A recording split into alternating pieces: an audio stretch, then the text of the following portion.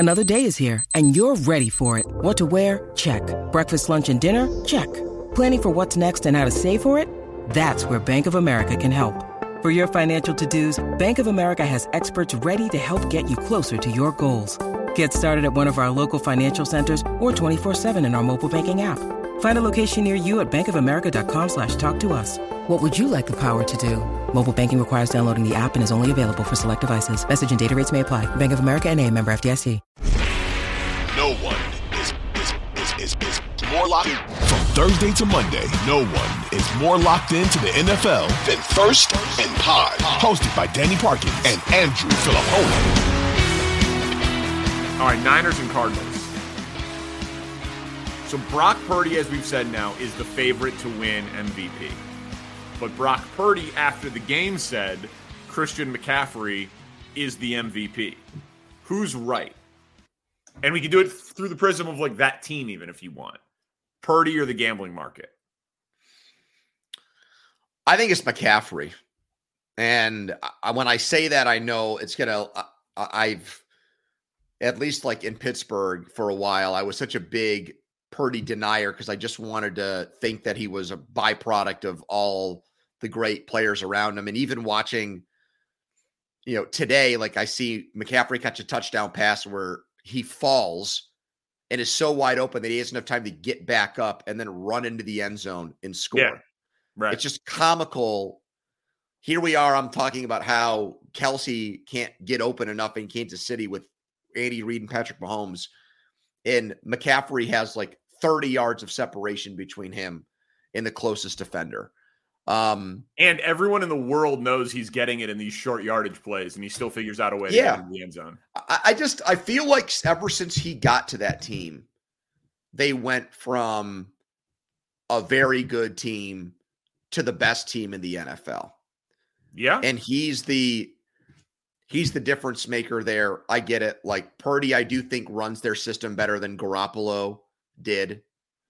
So I have to give him credit for that. Like he is probably a top 10 quarterback in the NFL now. But there's a huge, this is what I don't get.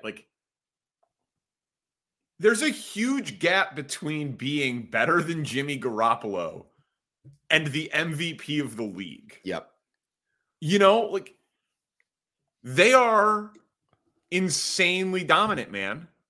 Another obviously double-digit win. I'm standing by it. I don't think that they play a single-digit game the rest of the year as long as they stay healthy.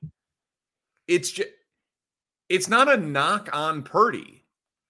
He's good. He's smart. He's accurate. He doesn't throw turnover-worthy plays. He gets the ball out to playmakers. Game manager is an overused cliche, but they've got a game man. But you really think that you or the royal you really thinks it's a good idea to give Brock Purdy $250 million? You know what I mean? If tomorrow they're like, yeah, he's our guy, we're giving him Joe Burrow's contract. That would be ridiculous. Yeah. No, exactly. Yeah, it would be totally ridiculous. I mean, there's precedent for this. I know I'm going to make my second Thurman Thomas reference of the day, but in the early 90s, they gave him the MVP award over Jim Kelly, and Kelly threw for 30-something touchdown passes, and Buffalo was 13-3 and the best team in the NFL. So, I mean, it's happened before. It's just been a long time. I don't think it. Purdy's numbers are really good, and he threw 4 touchdowns today.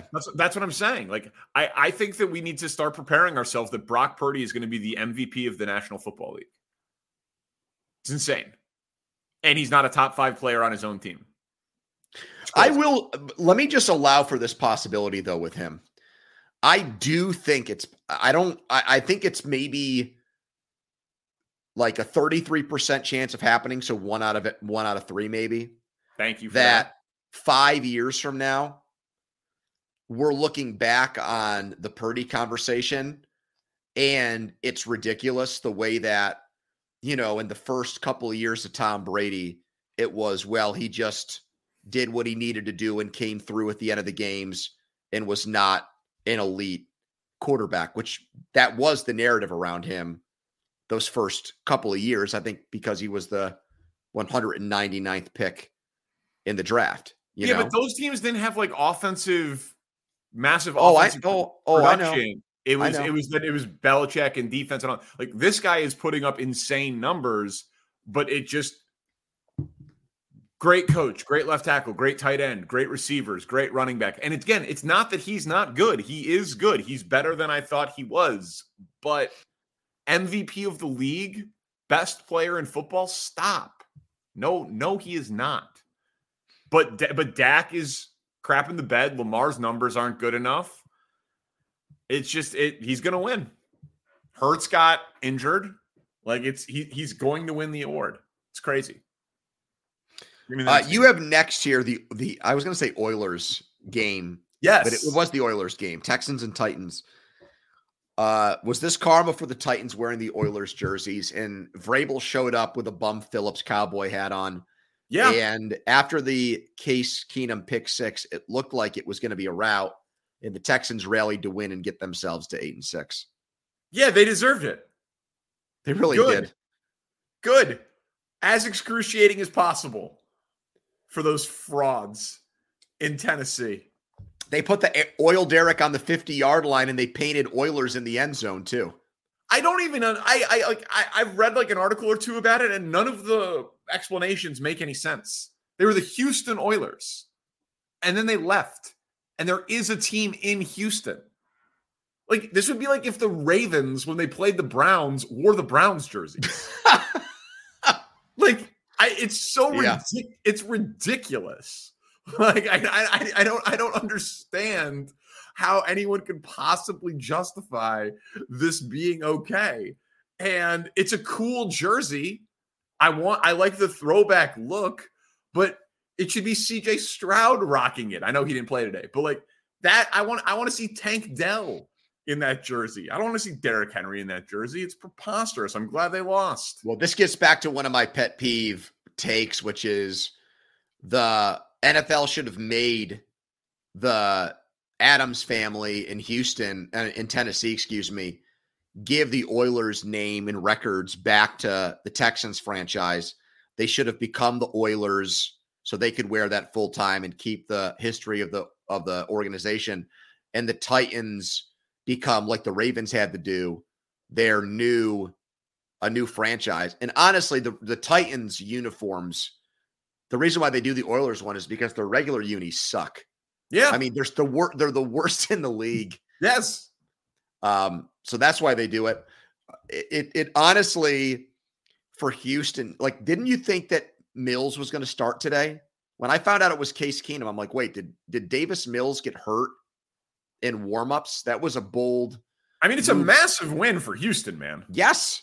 It's a massive win. They're tied for first place now. Well, and I mean, just a win without Stroud, like whether they those receivers. Yes, whether they Nico Collins wasn't there. Whether they win the division or not, it speaks to coaching, toughness, game planning, all of that stuff. Very, very, very impressive win. As far as point spread goes, that was probably the biggest upset of the entire week, right? I mean, what did it go off at? Because Falcons were 5.5. Okay, so yeah, maybe that was it. Yeah, I think that was it.